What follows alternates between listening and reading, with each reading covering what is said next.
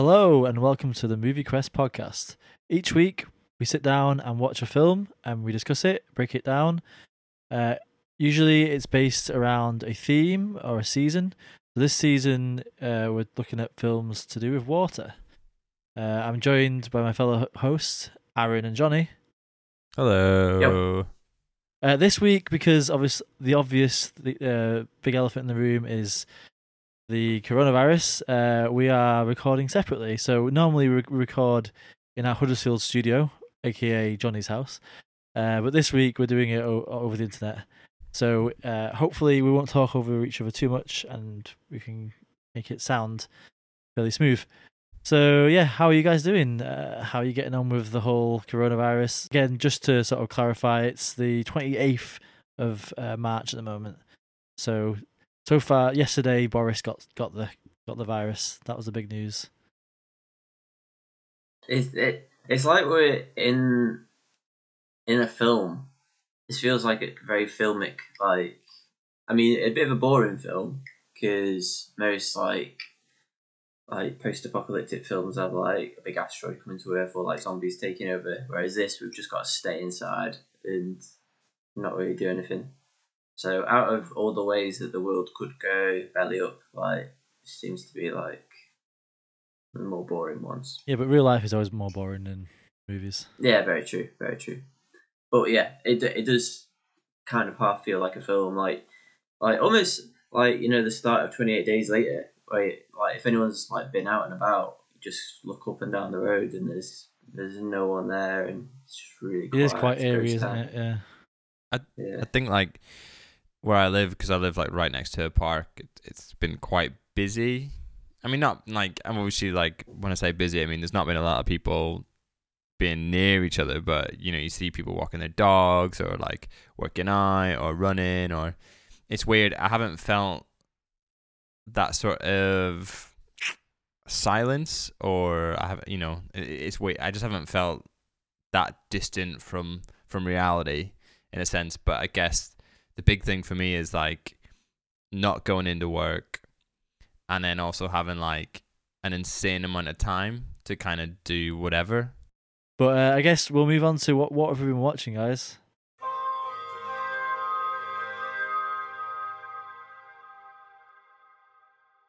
First thing I'd like to chat about is, since we last recorded, there's been a brand new streaming service been launched. Oh, Disney Plus. Disney Plus. Yeah. Has anyone taken any opportunity to watch anything? No, I haven't. Haven't partaken. Yeah. See, I feel like we're always like the thing. Like, it was a big thing a few months ago when it was released in America. I saw it loads, and then because we're a few months behind, I'm just sort of like, I'm good. But I know, like, Johnny, did you get involved with it? Have you watched anything? Sarah's got it. Nice. So I've watched a couple of things today. They've got all the original Mickey Mouses. Oh, that's cool. All right, okay. They've been remastered, and those are like so good. Like, the animation is like, it could just be like a level from Cuphead. It looks exactly the same. Yeah. And there's those ones from the 1940s mainly, the colour ones, and then I watched a couple of new ones from 2013. And the reason why I was watching some of those is because the guy who did the music for David Copperfield is also doing some of the music for these Mickey Mouse shorts. Okay. That's cool. So I don't think it's all of them. I think it's just select ones. But they're definitely worth a watch. They're only like 3 or 4 minutes long.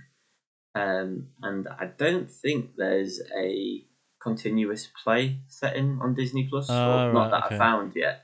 And the system itself is a little bit clunky. Really? Just for like the casting, and the app on the TV just seems a bit slow. I don't know if it's because a lot of people are streaming stuff right now, that it's running a bit slow, but like the experience I've had today compared to Netflix or YouTube, when I've been casting and stuff, it just seems a little slower. But the content's been good. I've also watched the new Lady and the Tramp. Oh, really? which it's not my choice of film, but Sarah was quite keen to watch it. That got released directly onto Disney Plus, wasn't it? It was almost like a video release. They didn't put it in the cinema, I don't think. Yeah, it's an exclusive for Disney Plus. I don't think I've seen any of the other live action Disney films, so I can't really compare that to them. And I've not seen the original Lady and the Tramp. Yeah, I've never seen it either. I missed out on that. Really? Yeah, no. I know the famous scene. Everyone knows that, but I haven't never watched it. It's one of my mum's favorite Disney films. I suppose that's probably why I've seen it so many times. Like I watched it loads growing up. That and 101 Dalmatians. I remember quite vividly. We watched that recently. I watched it like 2 weeks ago because we every Sunday we watch a family film. Me, Mel, and Annabelle, and cool.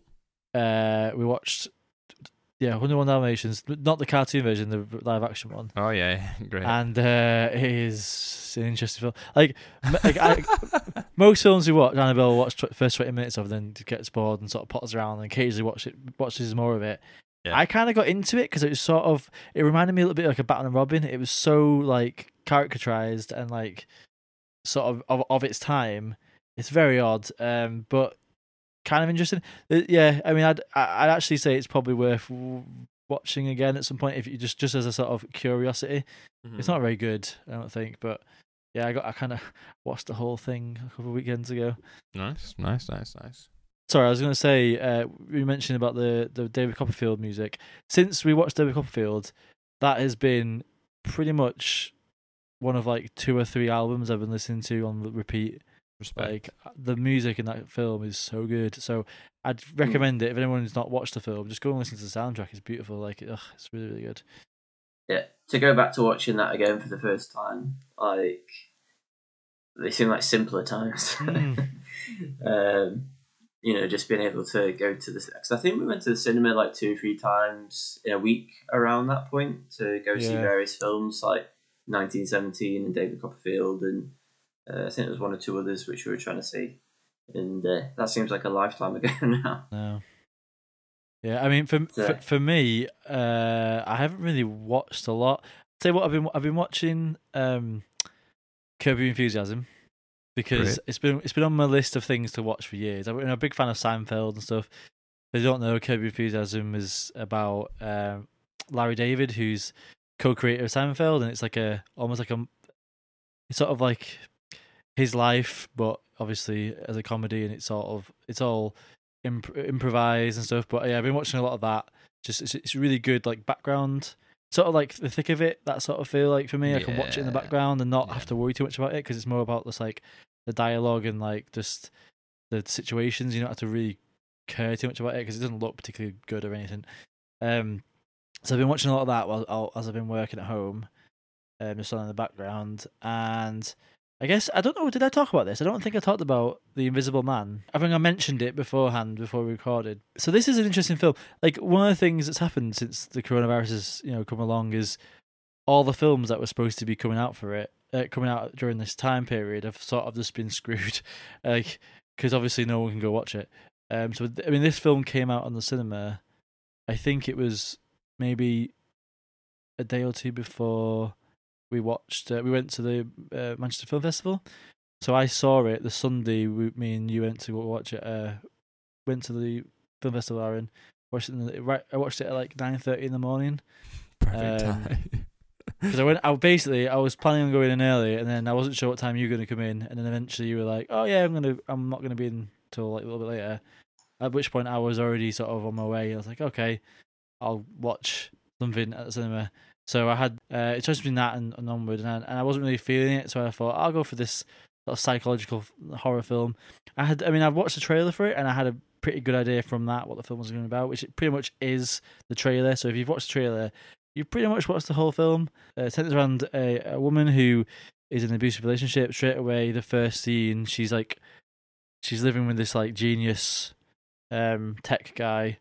In this beautiful home, like next to a big seafront, and the whole start of it is her trying to sneak off in the middle of the night, to try and get out of his manipulative clutches, and then basically, I mean, so obviously, I mean, it's not spoilers really to say this, is it? Because it's like it's part of the very central pillar of the film is that she's tormented by him as an invisible man, basically. So it's basically the whole film centers around you trying to figure out is what she's seeing real, or is it in her own mind, or and the reactions that people are having to her and what she's doing, because she's like convinced certain things are happening and people don't believe it anyway.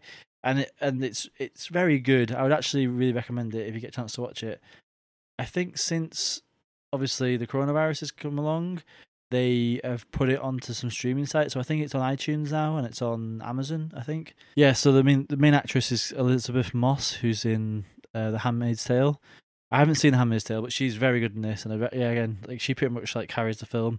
Obviously, the Invisible Man, you know, that actor doesn't really get much of a say in it, so it's pretty much all based on her, and she's pretty much incredible. So yeah, like it's, you know, it's not particularly like groundbreaking or anything, but for what it's trying to do, it's very good, and I'd recommend it. It's not too scary or whatever. It's more just a bit of a sort of thriller action film.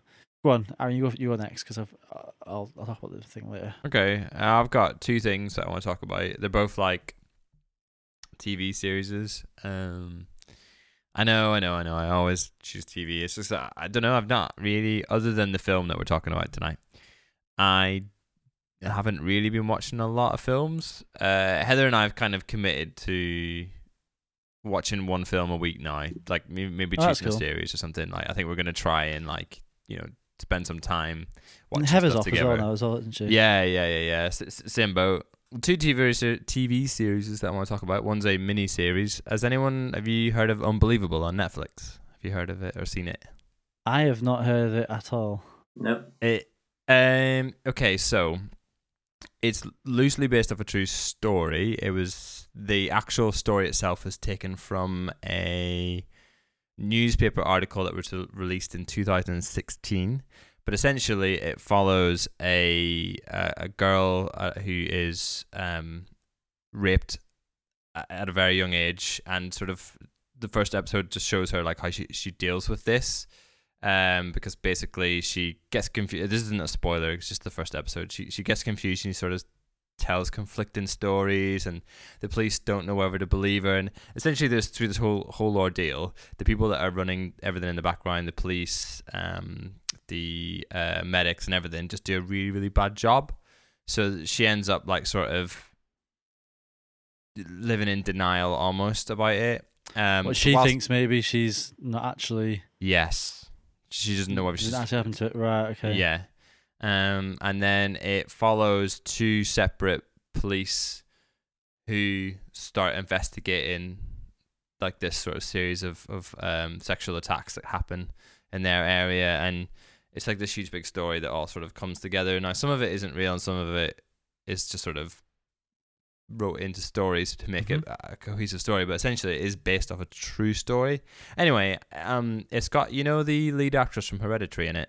I don't Toni know her Collette. name. Yes. Yeah. And she is awesome. Yeah, she's amazing in pretty much everything she's in. It's got the lead, one of the leads from Booksmart, and it has, if anyone watches New Girl, it's got Schmidt's ex-girlfriend. I'm sorry that I don't know these actresses' names. How It's many really bad. episodes is it? It's only like 8 episodes, and that's it then. Yeah. Right, Yeah. okay. It's And it's an hour long genuinely each? amazing. Yeah, they're about an hour long each. Sometimes they're 45 minutes, sometimes they're like an hour and 5. But that's genuinely, like, I couldn't recommend a TV series more. Obviously, it's how very dark somber. is it? Yeah, as I pretty- say, like, pretty dark. is it really hard watching? I imagine. Mm, Like, I tried to watch what was that the miniseries about the New York Five or whatever it is. when they see us or something like that. Yeah. I couldn't get past the first episode because it was so depressing. That even though I knew it was important to watch, I just couldn't do it because it was just like it's just too much, and I can't watch it. I would say like stick with it, because the on-screen dynamic of the two policewomen is just really worth watching. Like, they are such amazing actresses. In fact, everyone involved in it is amazing. Like, you don't really see anything really but it's very forward about like rape and victims and stuff like that, and what they go through, and like the trauma that they experience. But I thought that was just awesome. And like Heather and I like sort of had every night, we were sort of like, let's watch another one. And like, we don't often do this where we'll watch like 2 episodes or something back to back. Like we'll sort of just watch one and then leave the one for the next day. But we were like, should we watch 2? Yeah, let's watch 2. Like, let's sort of do that. And then the second thing I want to talk about, it's very brief, and it's just one for me. Have you guys heard of Kingdom? It's also streaming on Netflix. Oh man, I think I have heard of it. There's so much stuff on Netflix. And this is insane, right? There's so much TV, but yeah, go on. Yeah. So Kingdom, have you seen? So Kingdom is like a Crouching Tiger, Hidden Dragon, but set in South Korea. But it's a Crouching Tiger, Hidden Dragon meets zombie apocalypse. Wow. Okay. So season 2 came out. There's only like 4 episodes or 3 episodes each season. But it's just basically like, it's so good. I prefer that when it's like, just keep it nice and short. It's ridiculous, like sort of that like flamboyancy of like just like martial arts, and then obviously like loads of zombies everywhere. Oh, it's class. I couldn't recommend it more. Is it set in that period as well? Yeah. Oh, yeah. This looks quite fun. Yeah, it is really fun. Like genuinely, like the last episode of season 2, I was like, woo! Like, what's the tone of it like? Is it because obviously, you know, with when I think of a zombie TV show, obviously The Walking Dead comes up, and I enjoyed a lot of The Walking Dead, but some of it just went on a bit too long, and it just sort of dragged it on a bit too much. And like also it was sort of, it sometimes felt a bit like too serious. I don't know, like how does this? It's too much about relationships and less about zombies. That's the problem with Walking Dead. Nah, there's nothing about relationships. It's mostly to do with like like being like it's like the politics of the time, the dynamics between all the characters and stuff. Right. Yes, it's mostly to do with that, and like just generally what's going on in that country at the time. Is it subbed? Yeah, and there is a dub version of it, but I haven't listened to the dub version. I wouldn't recommend it. Is it something that has Heather been watching with you, or is it no? But I actually think like if Heather was up for it, I'd go back and watch it, because how gruesome is it? Pretty gruesome, yeah. It's weird because like I wouldn't ever recommend watching, like for Mel. I wouldn't have said, "Oh, we'll watch like The Walking Dead," because I don't think she'd enjoy it. But she actually really got into it, so I wonder. I might have to look at this. I think you should. It's so good. I was so excited when it popped up on Netflix saying that season 2 was on its way, and I was just like, I was losing my mind. Like, I genuinely think it's like probably, I don't want to say it's like one of my favorite TV programs, but it's one that I definitely get excited takes your mind about. off a little bit. Oh yeah. Oh, it's got Faye Dunaway in it, who's in Cloud Atlas. Yes, yeah, she's awesome. She's awesome. Talking about TV shows, this wasn't on my list, but you just reminded me. You're saying like, "Oh, you're watching this Kingdom," and sorry, you're watching what was the Unbelievable? You're watching Unbelievable, and you're saying you're watching one episode, then you have to watch the next episode, sort of thing. Mm-hmm. Me and Mel have been watching This Is Us, which is an American show, sort of like a family-oriented sort of drama show. Similar, I guess, in vein to Parenthood, or maybe Friday Night Lights, something like that, I would say. I'm not going to go on about it too much because it's a very, very long show, and it's, you know, it's quite a lot there to get into. But if you've never heard of it and you feel like any of those shows I've mentioned, I'd recommend it. It's really good. We're just on series 4 at the moment, I think. And it's one of those things where we watch one episode and we're like, oh, we have to watch the next one.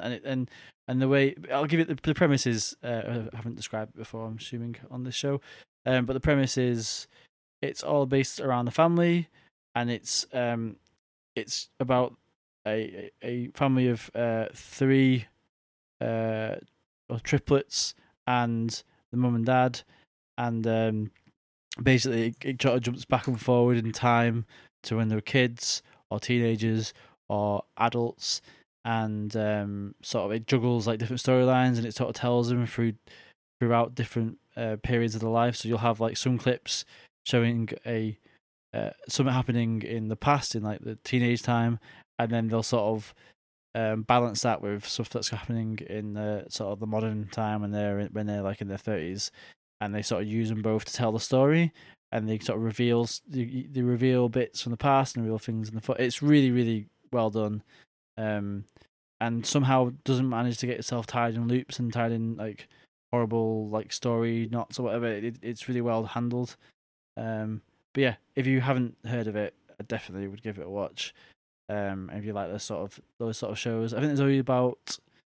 Actually, no, I think it is one of those shows that has like 20 episodes a season, so it can get quite involved. But I'd really recommend it. It's well done. The thing I was going to mention, and I'll be brief on this, is again mentioned before we watching family films on a Sunday.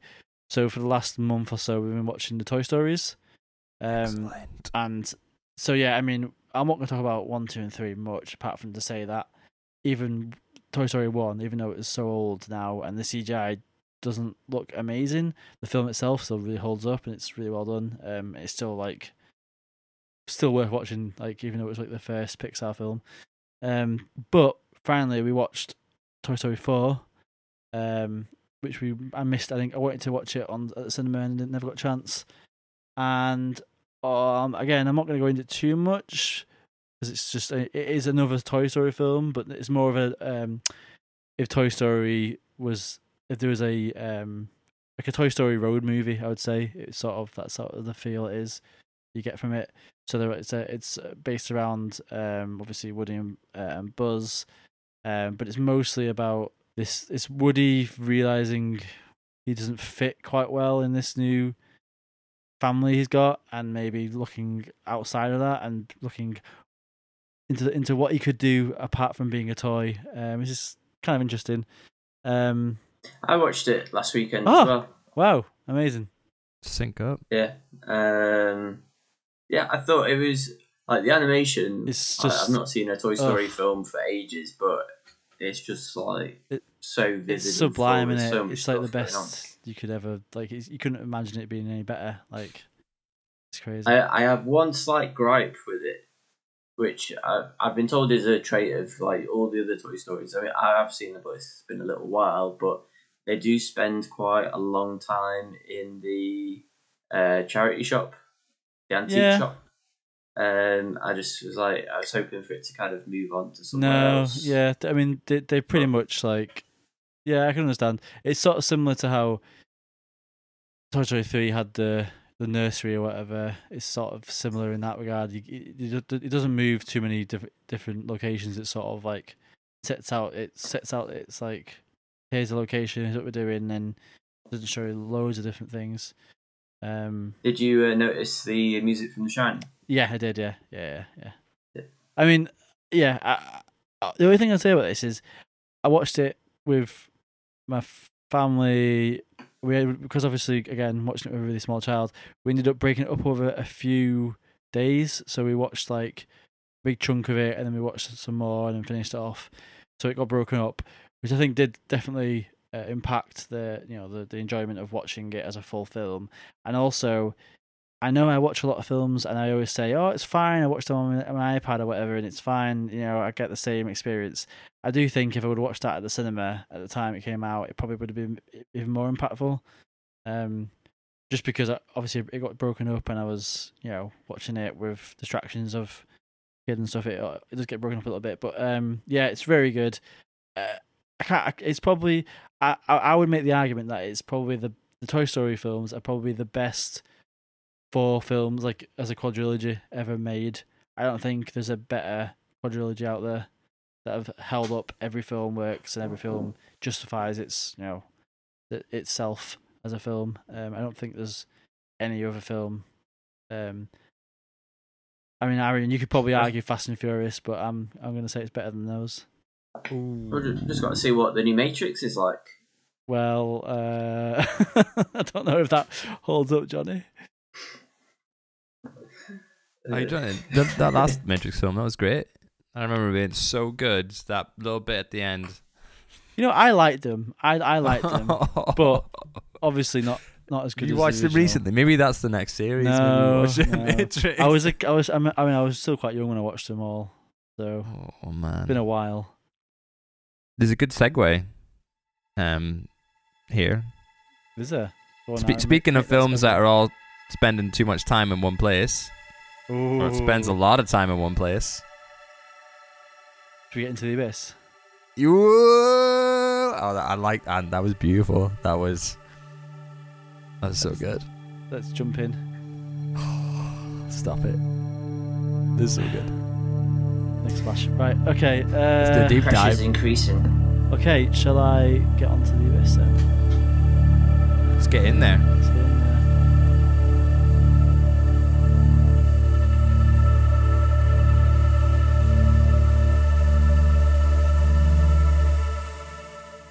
Okay, so The Abyss. The Abyss came out in 1989, directed by James Cameron. The basic plot of the film is, I'll give you it right now, a civilian oil rig crew is recruited to conduct a search and rescue effort when a nuclear submarine mysteriously sinks. One diver soon finds himself on a spectacular odyssey 25,000 feet below the ocean's surface, where he confronts a mysterious force that has the power to change the world or destroy it. Dun, dun, dun. That is a great synopsis because it jumps from section to section, doesn't it? But actually, that synopsis, I realised after reading quite a bit about this, there's actually a separate second ending that I didn't have, a different ending, which we can talk about later on. Yeah, I don't know. We're interested in seeing what endings we all had, because the version I had was the theatrical version, but there was a different one at one point. Anyway, so it came out in 1989. The films that also came out. Year I was born. Yeah, me too. So this, because it came out the year you were born, does this hold like a deeper love in your hearts, Johnny? No. It came out 9 days after your birthday. Whoa! I didn't go see it originally. I've only just seen it this week. So. Yeah, Johnny didn't see it originally in the cinema. You didn't go see it at 9 days old. Yeah. Shame. Missed out. So, the films that came out in 1989 are as follows. Batman, the original. Ooh. Indiana Jones' Last Crusade. Oh, damn. Die Hard. Yeah. Dead Poets Society. Bloody hell. Back to the Future Part 2. What the heck? Rain Man. Right, yeah. When Harry Met Sally. Okay. Flipping Nora. And, I mean, there's a bunch. No, he met Sally. But 007 License to Kill and Ghostbusters 2. They're the big ones of the year. That's insane. That's a good year for film. It's a really good year for film. I think we usually find that most years are good years of film. Yeah, but yeah, it's usually one or two good films each year. So my first question to you guys is: Have you seen this film before? Nope. Yes. I had never seen it as well, Johnny. I'm with you with that. I feel like this film sort of goes under the radar a little bit. Like it's not something you see that often. Like it's not beloved, I don't think, as much as some other. Like Alien or Aliens, or like Terminator or whatever, other films in his back catalogue. But you know, like how long are those films though? Like, I'm not saying that the length of time is a put off, but I'm saying if you're gonna watch this film, like say it's gonna go on TV or something like that, like I would say the length of time probably factors into that. Yeah, it's only really like Lord of the Rings. People, if you whatever, if I make a mistake or I'm just talking absolutely out of my butt, but like Lord of the Rings was the first one, or the first sort of really, really long film where people seem to not be bothered about it in the mass media. I mean, yeah, I think there's a lot of films that are really long, but I think Zulu for this sort of film, like I think it's not got that sort of blockbuster ingredients quite. I think it has ingredients, but the way it's been put together isn't quite there yet. And it's weird because when I watched this film, I said to Mel, I was like, "Oh, this to me, it was obvious that this came before Aliens and Terminator and the other films it did." But then I went back and looked, and it actually came out after Aliens, which I was surprised about because I felt like this was sort of the precursor to those films. just because of there's a lot of the same sort of feel to it in certain places, but it doesn't have that impact. And I think it's trying to do a lot more. And I think I guess it took him a little bit of time to figure out that box office sort of like perfect recipe, which he obviously went on to do with Titanic and Avatar. Yeah. I mean, it does feel like he's trying to figure a lot out, and like I think he set himself up with quite a hard job because so much of the film is set in one area, and like obviously he's trying to tell this humongous, really big story, and there's lots of sort of interconnecting parts to sort of get to the last bit. But like I just it must have been. I think it must have been quite a hard film to market as well. Yeah, definitely. Just because a lot of it looks quite samey. It's either in like a grey submarine or in a kind of teal blue sea or just in the dark sea. Like there's not much else sort of visually that really jumps out unless you were showing some of the scenes later on in the film, but that would be a bit of a spoiler. I was going to say, yeah, for the larger market, it's sort of like, it's still shot really beautifully in the same way that maybe, I don't know, The Hunt for Red October or something like that would be shot, but it's because of just like what it is, it isn't particularly visually pleasing in the same way. And when you talk about those other films that released in that year, like Die Hard, it's a pretty simple story, and you know what you're gonna get. You're gonna have a lot of guns, a lot of action, and like swagger and stuff. And same with Indiana Jones, because you've already had one or two before. Same with Back to the Future. Whereas this is completely like off the wall compared to all those other films that released on that year. It's a fairly like I don't know what word I'm trying to use, but like he's definitely pushing the boat out. It's out there, isn't it? Yeah, he's trying stuff out, definitely. Fairly. I mean, again, because maybe it's just like this theme whenever he comes to water. It definitely feels like there's, like he's trying to save the planet with a message in a film, in a way. I don't know. Maybe. So I'm wondering how many other like submarine films there had been up to that point besides Das Boot.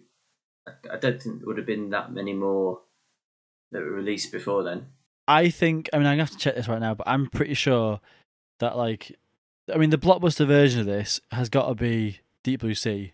Like, it's very similar in a lot of ways to that film, but that has the comedy and has the action and has the simplicity of it, but it has a lot of the same visual sort of tone and the same, like, it's not necessarily tone, but it has a lot of the same ingredients, but it's also obviously done in a way that they knew they could market it well and get it like. I mean, after watching it, I did think, oh, maybe I should have picked Deep Blue Sea because it's a bit more fun to watch. I mean, I don't know. Like this film, once you're sort of in there and you're, going on the journey, it's not an unenjoyable film to watch. It's just, there are films that are similar to it, like Deep Blue Sea, that do maybe a better job. Maybe I don't know. What did you guys think the tone they were trying to go for? What they were trying to like make you feel with the film? Because like it felt quite. It's a bit of a roller coaster of tone. It felt to me. I don't know what you guys thought about that. I didn't really get what he was like. There was obviously you had like the bad, crazy army guy. Then you had like the weird aliens that were sort of going on. Then obviously they were also trapped underwater. There's like a lot of different plates that he was spinning that all kind of were dragging you in different directions almost. Mm-hmm. And I really didn't understand what he was trying to do with all that. Like I wasn't uninterested by it all. I was just sort of like, what are you like? Where are you taking me? It's like not a super serious film, but on the same time, it's not like really caricaturish. Well, there are elements that are super serious, like that. The scenes where they're trying to revive his wife is like flipping heck. It's like that is so intense. Yeah, I mean that's mega intense, but it's still like there are some comedy elements to it. But in like he seems in those kind of actiony type films from the day, you seem to get people who are really like a massive caricature of that person. Yeah. And the only sort of two people who were like that were the female submarine pilot who wore the cowboy hat. She was definitely out of another kind of sci-fi like film. no reason. And then the sort of marine commando people, they were pretty. Yeah, I think that the commanding officer up and above, on the boat or whatever, that to me was like the most sort of, that to me felt very like, I think again it's funny because this film doesn't have that much of that sort of caricature, but then if you look at his later films like Avatar, that's all the characters are pretty much. They're all just caricatures and weird, like not very nuanced. Whereas this film, you're right, like Ed Harris's character in this film is fairly nuanced, I think, and not too overtly just one sort of facet to them. Yeah, so I mean, there is a little bit of kind of play between him and his wife. Like they don't really get on, and there's like this sort of tiff going on between them, which is kind of an interesting dynamic. And like as the film goes on, they kind of work through that. But I wouldn't necessarily say it's massively needed. Yeah, I guess just to I forgot to mention at the start. So the main actors of the film, like there's probably three I'd say that are fairly well known. This is Ed Harris as Bud. He's the sort of the main sort of the leader of the divers, I guess the engineers or whatever. And his wife is Lindsay Brigman. So she's played by Mary Elizabeth Mastrantonio, I'd say. I don't think I've ever seen her in much else since this. I think this is probably her biggest role. She was in Scarface and Robin Hood, Prince of Thieves. Yeah. I think she was Maid Marian in Robin Hood, and in Scarface I think she was the love interest of Al Pacino. Oh, right, okay. And then obviously Michael Biehn as well, who plays the lieutenant. The guy gets a bit paranoid. But yeah, so they're the three men. I didn't have going into this. I didn't know who was in it. I didn't know really what the film was about. I just knew of it as a sci-fi film. What's that, underwater? And it had. I knew I'd seen the scene of the sort of the water that was like making the shapes of the faces and stuff. I'd seen that before, but I didn't really know much else about it, to be honest. I didn't know anything about the spaceships or whatever, the ships underwater and like the sort of glowing aliens and that sort of stuff. That was all completely new to me going into this, so I wasn't expecting that at all. Like, it felt very much all over the place, isn't it? Like, I think it felt like he probably should have just picked one or maybe two of the things instead of trying to do too much. But then obviously I look at this film and I see how it's inspired lots of other films going forth. Like, you see like Sunshine, like that to me is definitely borrows heavily from this sort of paranoid, being stuck in one, locked in situation with this guy who's going paranoid. You look. Maybe that's how we're all going to turn out. Yeah, exactly. Well, yeah, maybe. But then also like it sort of looks like it's inspired like maybe a bit of Interstellar, but then also it's also looking back at like 2001 as well at the same time. There is some of that going in there with him like traveling down into the depths of the sea. So I think like this film to me feels like it does inspire a lot of other films. A lot of the ways it does stuff. The next question I would say, unless you guys have anything more to say on that, is probably just like standout moments, really, I guess, of the film, and what sort of you really enjoyed or really disliked, I suppose. So we've already kind of touched on it a little bit anyway. It's the bit, the scene where like they're both trapped in the mini submarine and she's like, like, I'm going to have to be the one that dies and you can bring me back because underwater my body's going to freeze or something and you can revive me within 15 minutes. And like, I know this is like a really serious moment and like you're supposed to be building like this sort of like, I don't know, you're supposed to be getting really sad because you're losing a character or whatever. But Heather and I were just laughing for like most of that. Really? When he slaps her and says like, wake up, you whatever, and like, You're never gonna lose a man, fight. okay. Oh, gosh. I was just like, what are you doing? And then like, I don't know, like a lot of the B characters, like they're like almost that commentary on the situations that were happening. Like some of the lines that we were saying were like really weird. Like when he was going into the depths and the guy was like 20,000 and just getting really weird. It's just like, right, now you're overacting. The sort of secondary characters weren't particularly that interesting. There wasn't a lot going on there with them. I thought that scene worked, to be honest. Yeah, I thought that was the best resuscitation scene in a film I think I've ever seen. I was like, I can kind of understand why you might react that way, because it is so they're going for something like really out there with it, and well, not really out there, but they're really going for something. And if you're not like sort of taking in with it, you could become, I guess, a bit over the top and silly. But for me, I bought into it. I did. Do you guys do this in films? I do the whole thing of holding your breath when they go like with the characters, just to see if you could hold your breath with them and stuff. I do that sometimes.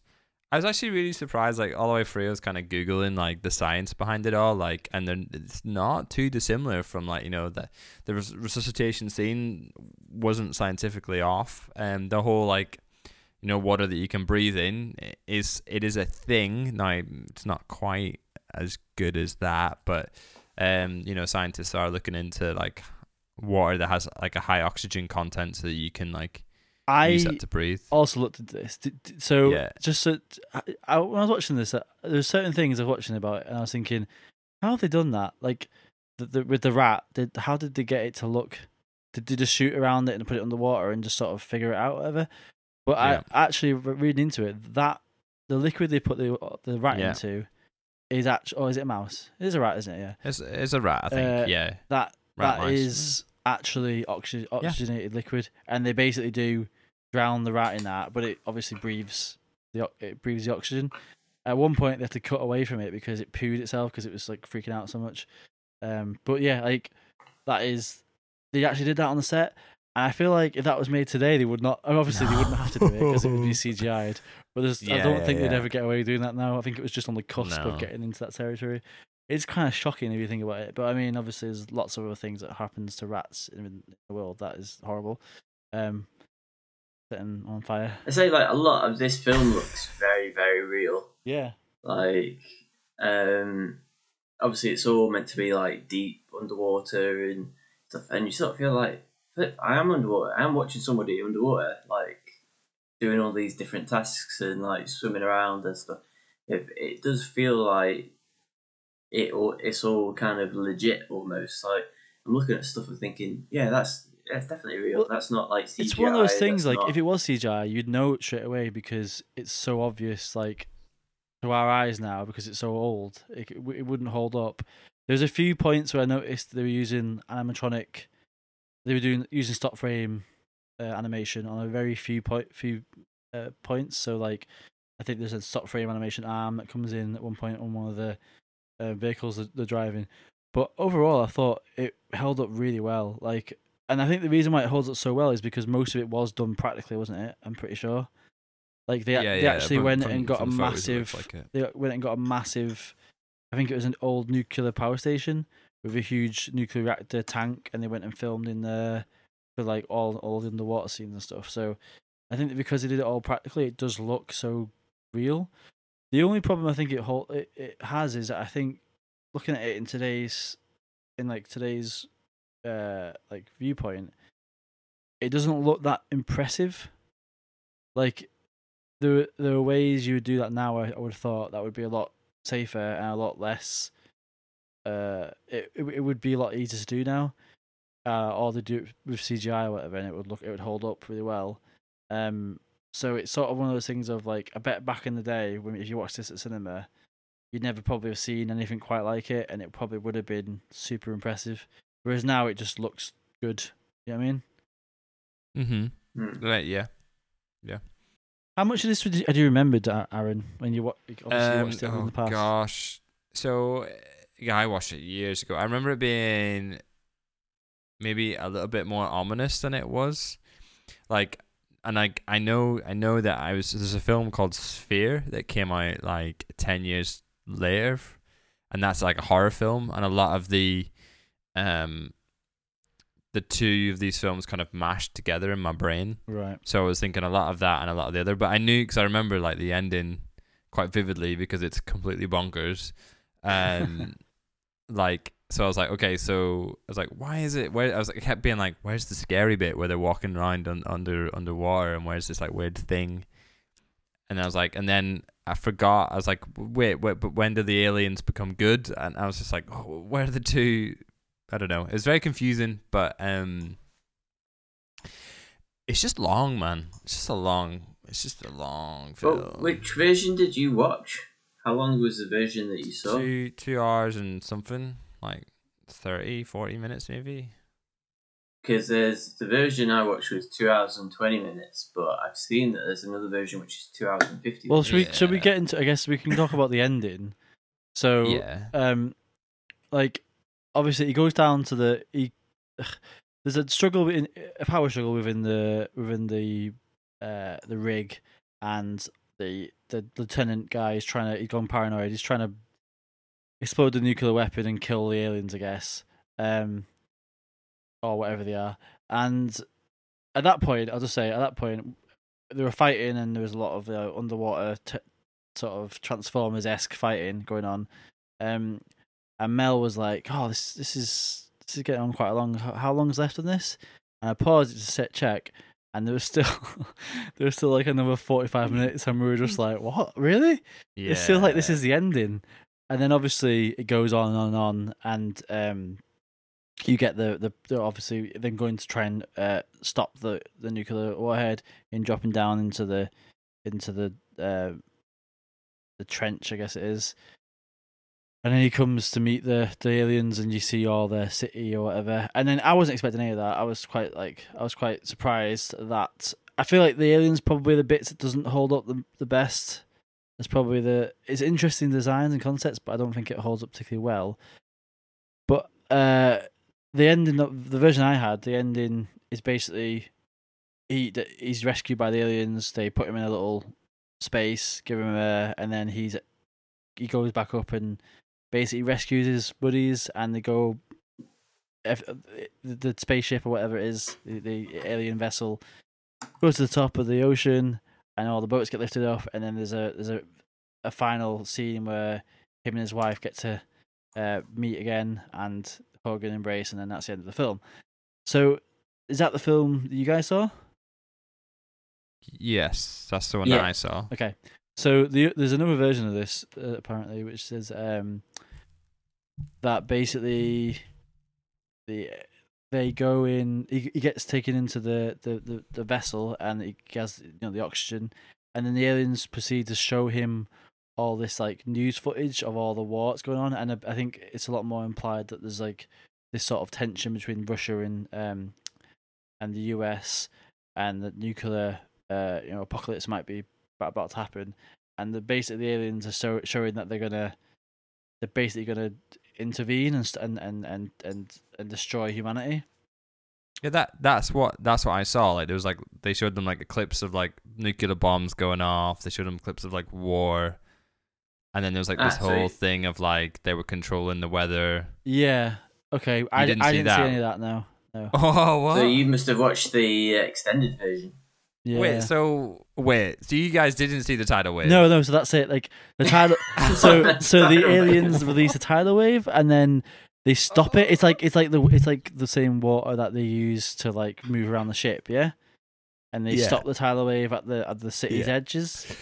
Yeah. Yeah. So that is the extended version, I believe, and I hadn't seen that. So but basically they decide not to because of the messages between him and his wife. That's yeah. So they show the text messages, and they're like, "Love you, wife." Love wins something. out, basically. But like you didn't even see the bit where like, so basically you missed the best scene. So like everyone's running away from the tidal wave because it's coming, even though it's just like they're gonna die. Like there's no way you're gonna run out, escape the tidal wave. Anyway, once the tidal wave stops moving, everyone then turns around and starts walking towards it. It's just like, wait, what? Like, I don't know. It's just weird. So you didn't, as if you didn't see that. It was really funny. Yeah, this maybe makes some more sense now of why you felt it was really too long. Because it was so long. how much? Yeah, I guess So long. I guess that's an extra probably extra 20 minutes or so. I think a half an hour. I think that one we watched was 220. I think ours was 250. I felt it was longer at 220, to be honest. Wow, man! Like, genuinely, I reckon you could have easily have cut this down to like an hour and 40 minutes, and it would have made it a much better film. I completely agree. To be honest, I think he was trying to do too much, and yeah, some of it worked better than others, and I think they probably could have done more. Like if you look at like 2001: Space Odyssey, they imply a lot of stuff that goes on, or even Interstellar. They imply a lot of stuff, but they don't necessarily show it all and like go into it too much, and it sort of leave it up to your imagination and leave it a bit more open. Whereas this film, I guess, especially with the extended version, pretty much gives you a proper finale and like tries to sort of tie all the bows and make sure everything's sort of final. And I think it just tries to do too much, and I think it probably ends up just suffering for that, I guess. That's interesting though. I do have some trivia about the film actually before we finish up. So there's so much trivia about this film, and I could probably list them loads off, and I could go on and on, but it'd go on for too long. I'm actually probably going to, after this, I'm going to go watch the documentary about the making of, because I bet it's fascinating. But yeah, I bet that'd be quite interesting. But basically, it sounds like this is one of those films similar to like Apocalypse Now or something, where it was an absolute nightmare to film because so many of the shots were done practically. It was all underwater. It sounds like all the actors basically had to go into and do divers training. And so one of the things I read about it, which was fascinating, was because they obviously needed to film over a long period of time. They needed to make sure that the water was really clear and clean. So by doing that, they put tons of chlorine in it to make it really super high chlorinated, which kept it clear and good for recording and all that sort of stuff. But what it meant was that any of the actors going onto it, they were getting like skin burns, and like it was like bleaching their hair white and stuff. So to combat that, any scenes where they're underwater, they had to like smear or in the water. They had to smear all their skin in like thick Vaseline. Stop the burns and stuff, which is just like crazy. Another trivia point as well. So like James Cameron nearly drowned filming this. So basically, there was a point where he was shooting underwater, like really, really far underwater, and for some reason he was running out of oxygen, and he was trying to communicate that to one of his assistant directors or whoever, and they weren't understanding what he was on about. So eventually he was like running out of oxygen, so he just took all the gear off and just started breathing all his air out of his lungs, and then swimming as fast as he could up to the surface. At which point, another diver, I guess I'm not sure who it was, but there's a diver there, maybe like a safety diver or whatever, grabbed him and was trying to give him like a regulator so he could breathe, for oxygen regulator. But the regulator they had was broke, that it was faulty, so it was getting pure water. So he wasn't able to breathe, and he was trying to struggle to get out. And the diver thought that he was like panicking, having a panic attack. So he was just holding him super tight, really tight, and then forcing this like regulator on his face. And basically, the only way he could do it, because he was trying to get out, he ended up punching the guy in the face. So and then he just like swam up to the top and obviously was able to breathe. But yeah, it was like, it's just crazy. Apparently, from what I read online, like Ed Harris refuses to talk about the film because it was so like horrendous to film it. The main actress in it, Mary Elizabeth Mastrantonio, apparently she had a bit of basically a nervous breakdown filming it, and it just sounds like it was an absolute nightmare. But if you think about it, it was like 40% of the shots of the film were all shot underwater, and it was all practically done. It's just like absolute nightmare. But that sounds horrific. Yeah. It sounds like a similar kind of vibe to Waterworld, like the production wise, just like having an absolute nightmare being on the water and filming in the water and stuff like that. Yeah, you'd think You know, Waterworld just- would have learned some things from it, wouldn't you? Because Waterworld came out after this. Yeah. Which is interesting because I actually think Waterworld feels more dated than this film. Oh yeah, definitely. And to think that Waterworld had 5 times the budget, I think, of this film. Oh yeah. That was 300 million, and this is, I think, 60 million. I think. I think this is a better film, though. Waterworld. But Then Waterworld. We'll get into that, won't we? I guess. Get into that in a few episodes. Right. So we should just do a bit of a wrap up now. So Johnny, do you want to summarise your thoughts on this? Yeah, good watch if you're into kind of sci-fi exploration films. It's pretty different. I don't think there's many other films like it, besides Das Boot or Alien. It's kind of a mixture of the two. If you mix Das Boot and Alien together, you've got the Abyss. No, I pretty think much. Das Boot, Alien, and Cocoon.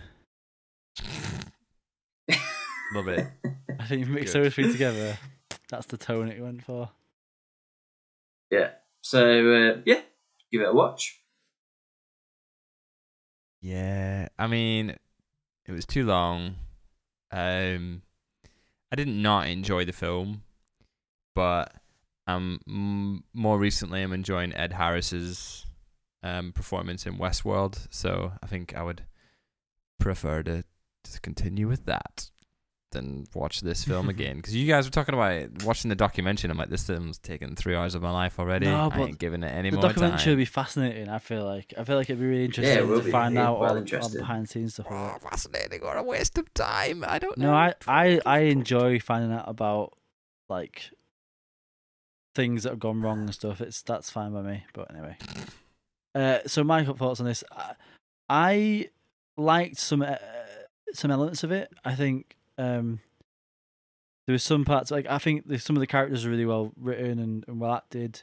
I liked some of the visuals and the way it was shot, and the fact that it was all impractical, and it sort of made you feel like you're a part of that world.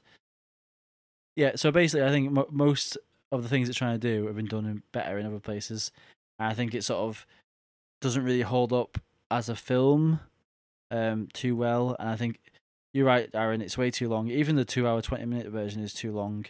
Goes on to it's just too many like plot elements and story arcs. So it doesn't really work.